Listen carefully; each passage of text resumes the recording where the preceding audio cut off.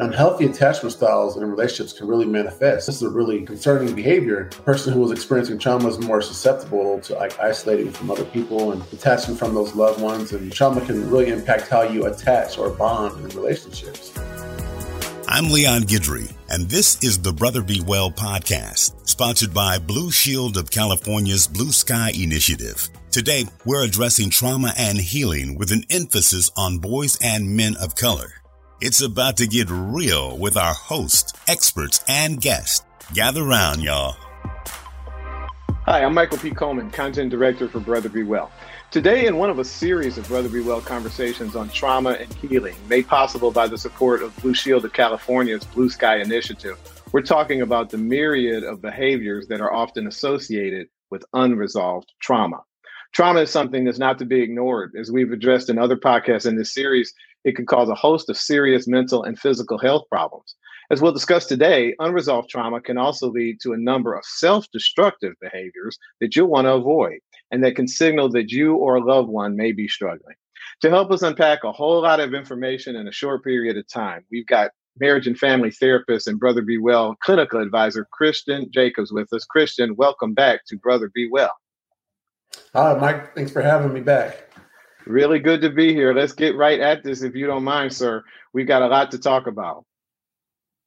I'm ready. Start us out, man. Describe or define, rather, trauma for the Brother Be Well family. For me, looking back, I used to think of trauma as a blunt force, to the head, a physical trauma. But frame trauma for us through that mental health lens for our discussion today. Sure. And absolutely, you're correct. That is one form of, trauma is, the physical, blunt force trauma, car accidents, things of that sort. But trauma is also defined initially, as an emotional and psychological response to a traumatic event, such as violence, racism, as we talked about in the past, being involved and witnessing school shootings. So that's also a new phenomenon in terms of experiencing trauma, car accidents, domestic violence, sexual abuse, rape. A person experiencing, delayed shock and denial after the traumatic event is really common as well. So that's why a lot of times there's a diagnosis when we're looking at PTSD is how long it's been prevalent for, and if it's longer than a month, because sometimes it takes a while to really develop. And also trauma can occur from direct exposure. This is something else that people may not be aware of, is that trauma occurs either from direct exposure, witnessing the trauma. So it may not have happened to you, but you witnessed it, you've seen it with your own eyes. And also the fact that trauma can occur not even from you seeing it, but learning that a close friend or family was exposed to it as well. So just by hearing about it or hearing the story of someone kind of explain to you, what happened to grandma, in the home before she passed away, indirect exposure is what it's called. And even direct exposure, such as something being connected to your job, such as being a firefighter or police officers and things, that's sort of what they see on a day-to-day basis. It's interesting, Christian. I'm learning that often signs of trauma and recognizing them can be challenging. Sometimes people who are having difficulties enter therapy even. We've talked about this before, without really knowing that they've suffered the very trauma that's causing a disruption or holding them back in their daily life. As a marriage and family therapist, if you don't mind, have you seen that among the people that you've treated? Yes, it's very common, actually, Michael. Recognizing the signs of trauma can really be tricky, because the symptoms can be delayed, as I was saying before, several months after the incident occurred, or what I see in everyday practice is a person comes into therapy, for one issue, and then, you're working through that issue and the presenting problem. You think you have, a good understanding of what's going on. And then all of a sudden, maybe 3 months down the road, a client is triggered by a traumatic, unrelated event that was unresolved. So now you're looking at, several layers of healing that you're facing in terms of treatment. So as a therapist, the heavy lift really comes, in sessions where you need to really assess whether or not they're in that denial stage of the trauma, right? They're not really accepting it. They may not see that what happened was traumatic, And B, once they really accepted it, working with them to process that trauma and see how it really has impacted their daily life. So now you have to go back with them, and meet them where they are in terms of seeing how, now that you're aware of what's happened, how has this affected you in your last, 10, 20, 30 plus years? I'm going to quote as we move through this conversation, Christian. I'm going to quote another respected mental health professional, just like you. His name is Dr. Peter A. Levine. He's treated and researched trauma for over 50 years now. This is a quote from him. "The effects of unresolved trauma can be devastating. It can affect our habits and outlook on life, leading to addictions and poor decision making. It can take a toll on our family life and interpersonal relationships. It can trigger real physical pain, symptoms, and disease, and it can lead to a range of self-destructive behaviors." Let's get at those behaviors, Christian, if you don't mind. I know two of them from firsthand experience are anxiety and depression. Can you please talk about those and some of the other behaviors, or the manifestations, I should say, of anxiety and depression are two of those behaviors? Can you talk about other behaviors that can arise from unresolved trauma? Sure. Well, Dr. Levine is absolutely correct. He's accurate on that. And as you see, that some of the things he named, it literally affects pretty much your whole life, right? It affects, holistically everything that goes on with you, psychologically, socially, physically, emotionally. So he's absolutely accurate on that. And really, depression is really prevalent with those who've experienced trauma, because, individuals who have experienced traumatic experiences really internalize the event, right? So you have that denial that happens a lot. Then now they're internalizing the event and, have subsequently really those negative thoughts about themselves, or they may generalize the event and have negative thoughts about the world. So that's where the cycle of how depression can really manifest from, experiencing trauma or PTSD. So you have the potential delay, you have the potential denial, and then you have the effects of what's occurred over that time of being in denial, or that delay in understanding that you've been traumatized. And also, individuals may also experience avoidance of social situations that may be more related to traumatic symptoms, than a fear of embarrassment. So now you have isolation. Now you're isolating yourself, socially. And anxiety, now we're talking about anxiety, anxiety and avoidance, are very are related in a sense, and connected, within individuals with PTSD. One of the pillars of treatment in PTSD is to break the cycle of avoidance. So, they may be avoiding certain people because maybe they think, oh, they know that I'm, paranoid, so I'm not going to go around people. So now they're isolating. So now there's a level of anxiety, or social anxiety, or social avoidance because of that reason.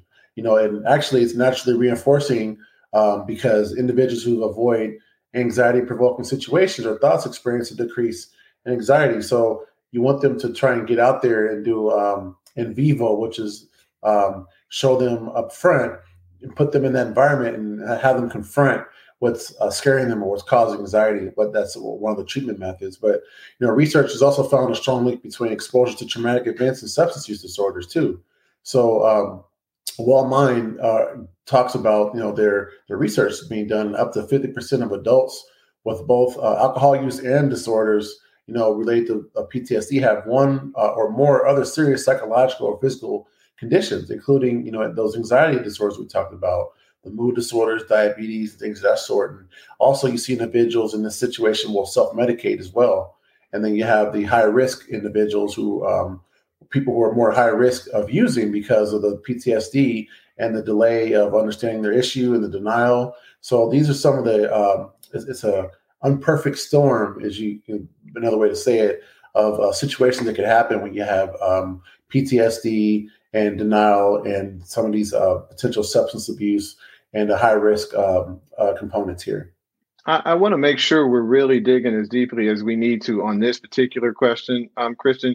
You've touched on so much of what I wanted to get at: avoidance, feelings of detachment, dissociation. Can you talk about why those behaviors are so very destructive? I mean, I know that, or think I know, those can really shut your life down. Really, we're not talking about just something there's a casual inconvenience or something that might be a little irritating. These are the behaviors that you can settle into as a result of trauma that's not being addressed can really the walls start to close in and your life can start to shut down. Yes? Oh, yeah, absolutely. You said it great. You described it really well in your explanation and your definition of them.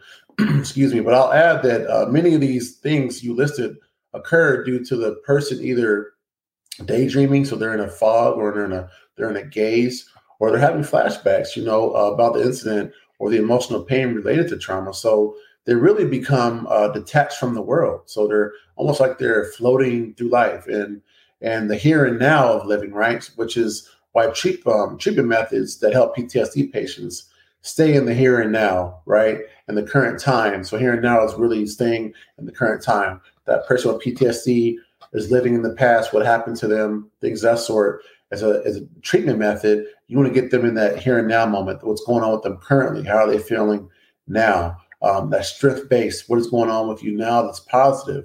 How have you thrived? How have you been a resilient person to make it to where you're at now? And it's been proven to be effective. And like we go back to one of our original podcasts, the EMDR, which is an eye movement desensitization and reprocessing.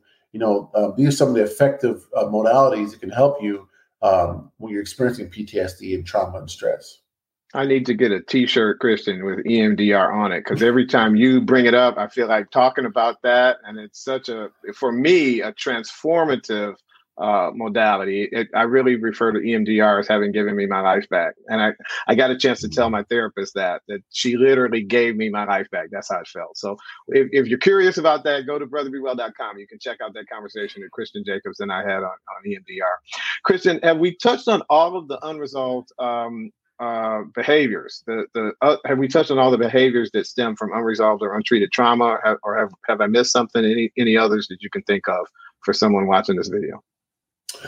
I think one behavior that I think is very, very important, and it's about relationships. And I bring this up because I think many loved ones are the main culprits of the trauma, the secondary trauma they experience from a partner who's experienced trauma. So the individual who's going through something, usually their spouse or loved ones are suffering too, because they're not receiving some of the attention that they need, but they know their loved one's going through something. So unhealthy attachment styles in relationships can really manifest. So as a result, this is a really concerning behavior. A person who was experiencing trauma is more susceptible to isolating from other people and detaching from those loved ones. And, that the trauma can really impact how you attach or bond in relationships. So there's the anxious and preoccupied attachment. I'm really talking about attachment styles now. There's an anxious and preoccupied attachment style where one doesn't like being without company. They're more drama oriented, requires constant validation of love and attention to feel secure, almost to where you can say needy in a sense, feels more nervous and less secure about romantic relationships, where you're going, where you've been. So now you have that paranoia, that can manifest, through, unresolved trauma. Or you have the dismissive attachment style, right? So where one is more passive, they sit back, they're with their partner, but they have commitment issues and they avoid intimacy. So all these things to really be imperfect disaster for a relationship issue. And for example, if you had parents, right, who were emotionally distant or physically absent when you were a child and you felt abandoned, when your spouse comes home late from work, you may feel powerless or rejected. So these are some examples of how, other behaviors that may manifest through unresolved, untreated trauma. I want to get at one of those, another behavior, Christian, if you don't mind. And I've been a little tentative about this one all day, but let's get into it. You mentioned nocturnal enuresis, commonly known as bedwetting, during the earlier Brother Be Well podcast. That was called What is Trauma? So check that out if you're interested in it. Some parents who are managing it in their children, as well as other young people themselves, and even adults who are struggling with that behavior, may be surprised to learn about the connection between bedwetting and stress and anxiety. I'm a little nervous about that. I was that kid. And I remember not having any of the connection between what was going on at night and what was going on in my house, and even going to a doctor, and I was checked out physically. And I remember the moment when the doctor said, "Is there anything going on in Michael's home?" And he asked one of my parents that, and internally I was going, "Oh God, please start talking about this." but we weren't a family that was ready to address it. And it was years before I figured out there was a connection there. Can you talk about the connection between nocturnal enuresis and stress and anxiety and what it can do to a kid? And even if it's not taken care of, it can carry over into adulthood. Absolutely. And Michael, you're not the only one. It happened with me as well, through the age of 13 years old. And, this is during a time where my parents didn't have that education, information on what was going on. And it was related to, anxiety, being anxious. So, and I'm just thinking back what happened with me, and how uncomfortable and shameful it made me feel because I couldn't spend the night, right, in someone's house at 13 years old because I was embarrassed. So, you're not the only one in that boat. And now that I understand, it can really be caused by that psychological response to trauma, and children have that difficulty, like sleeping and sleeping and experiencing nightmares, with the anxiety, like I said, and the guilt and shame. So this causes them to develop these defense mechanisms. It's a subconscious defense mechanism, really what it is. Which is like regression. So they're regressing back to an early developmental childhood stage, which is bedwetting. So this is all happening subconsciously. It's a matter of subconscious control, if you may. So there's also a relationship between, sexual trauma too, which is related to, the sex organs and the type of regression in that area. So that's why a lot of social workers, one of their areas, what they do when they're assessing, when they go into a home, they ask that question, how often does a child, wet the bed? And they have to kind of look, and that alone does not merit sexual abuse or neglect, but that can be one of the components. And as a parent, you want to be, patient with your child during this time, and to continue to monitor the behavior as it may go away and not shame them for bedwetting, regardless of how old they are. So there's that supportive element too that you have to have as a caregiver. I really appreciate you affirming not just my experience, Christian. That's not what this is about, but there are a lot of people that are watching this video that I have a feeling saw a bit of themselves or their son or daughter in that. And it's so great of you to make the connection between the behavior and the past experience. And again, the not shaming. I too remember, not being able to do sleepovers, and then that just the anxiety about that. But then it was like a slippery slope. It's a chicken and egg kind of thing. You're already a little anxious, and then the anxiety is heightened by what you think might happen. So thanks for walking us through that. Really do appreciate it. I want to ask this question about unresolved trauma. And I've learned never to assume that I've got the right answer with you, Kristen. You've taught me so much here on this platform. I think I know the answer to this one, though. Can unresolved trauma result in PTSD? That's really an interesting question because it really is determined by what the unresolved trauma is. So, I'll give you an example. If you have if you had an experience that was traumatic related to violence or abuse, things of that sort, and it was unresolved, and maybe down the road you actually realize that you have PTSD, then yes. So you're looking at a situation where, that unresolved trauma was initially PTSD. It was just never either recognized or diagnosed, things of that sort. Now we're talking about unresolved trauma in general, such as, say, for example, I had some type of issue, with speaking in public or at school in class.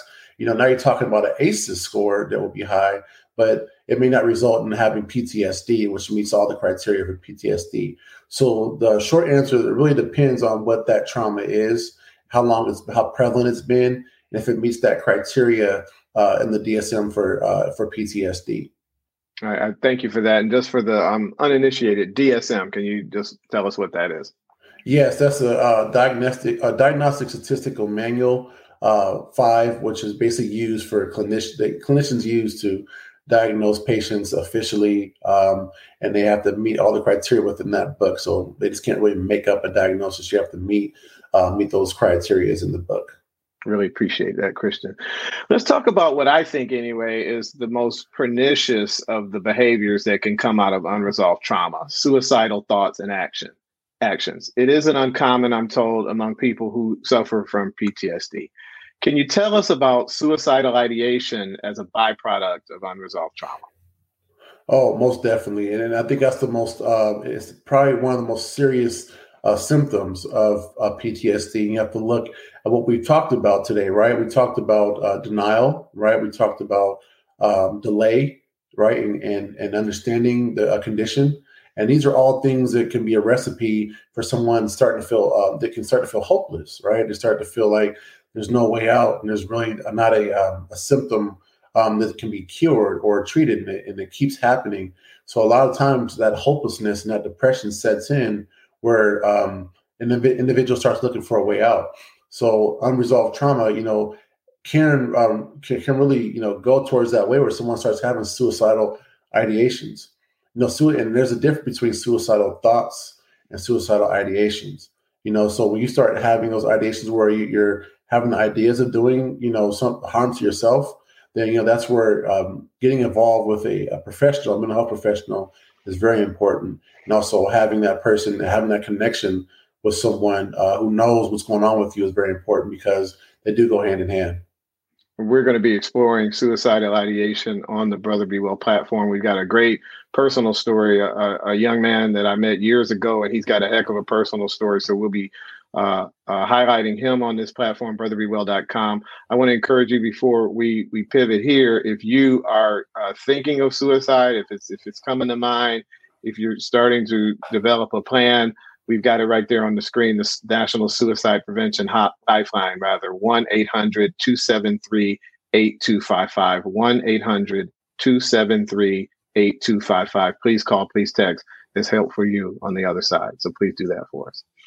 As we get ready to wrap this conversation up, Christian, again, my question to you, if you've seen any of these videos, you know where I'm going with this, right? What are your tips for someone who thinks they may be dealing with unresolved trauma? Maybe based on this conversation that you stumbled across, or maybe you're having thoughts about it is what led you to click a couple times and check this video out. What would you have to say in terms of tips, Christian, for either that individual or for the caregiver or loved one who is managing, helping someone that they believe to be struggling? Well, first, Michael, I think if, for individuals who may be a bit younger, who may not be adults and have the, liberty of driving or, going places, things of that sort, it's really important that you talk to your caregiver. It's really important that you, reach out to them and find out what, first of all, what's going on, and kind of really talk that out. And then also see what type of resources are out there, if you can receive some type of help in that age range, of being in school age and not really having those resources to independently go out. In terms of mental health, at the age of 12, you can consent for yourself. So by law, by the age of 12, you can consent for treatment. And there's more information on that as well. But if you're interested, also looking at the 1-800 numbers that are that were provided. Also look at the resources in terms of reaching out to that professional as well. Reaching out for adults, reaching out to your health professional to see, what type of services are out there in terms of group therapy, group services, individual therapy as well, to really be assessed, because being assessed is the first step.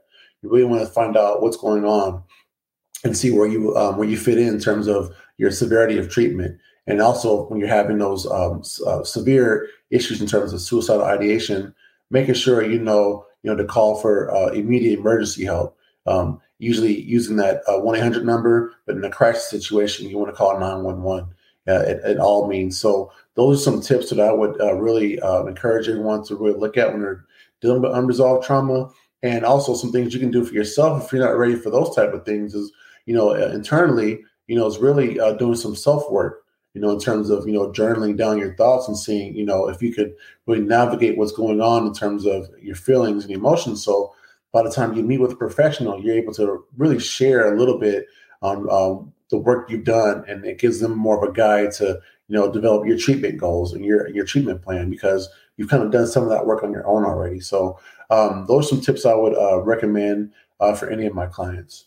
That's a powerful final tip. You said so many powerful things today, Christian. Looking back on my own journey, I did not do some of that pre-work ahead of time. So I had to spend time in a therapist's office, doing something I could have done on my own just because I didn't know that would be helpful to do that. So that's a great tip. Just write your thoughts down, do some journaling. Very, very powerful. Christian Jacobs, marriage and family therapist, Brother Be Well clinical advisor, and I'm most proud to say friend of mine. Thank you, Christian, for joining us for this conversation. I can't tell you how much I appreciate it, and I also can't tell you how quickly I'll be calling you again for another conversation. It was a pleasure, Michael. Thanks for having me. Really great to have you. We'll see you soon. And I'd also like to thank our sponsor for this trauma and healing series here at Brother Be Well, Blue Shield of California, and specifically their Blue Sky initiative. That initiative boosts access to mental health support. Learn all about that fantastic program at bluesky.blueshieldca.com. That's bluesky.blueshieldca.com. Another website that I want to tell you about that I want you to remember, brotherbewell.com. If you like this video, you want to check out the rest of the trauma and healing series, check it all out at brotherbewell.com. Videos on a variety of other topics, all designed to support the mental health of boys and men of color, 13 and up, African American, Latinx, Asian and Pacific Islander, and Native or Indigenous. It's all right there, brotherbewell.com. We're a membership supported service, so if you can join, that's fantastic. If you just like to check out our blog, just give us your email address, and a few times a week, you'll get notifications when conversations like this go live. Lots of resources at that website. Check it all out, brotherbewell.com. My name again, Michael P. Coleman, content director for Brother Be Well, and I want to encourage you to please do a couple things for me till I get to see you next time, and I'm looking forward to that already. Take great care of yourself, and we're trying to help you do that. Once you get it down and you think you can, reach out to somebody else and take good care of them too. Till next time, bye-bye. And that wraps up another episode of Brother Be Well. Get ready for text and email alerts on more great things happening later this month. I'm Leon Guidry. Check us out next time for more mental health and wellness inspiration. Until then, stay up, family.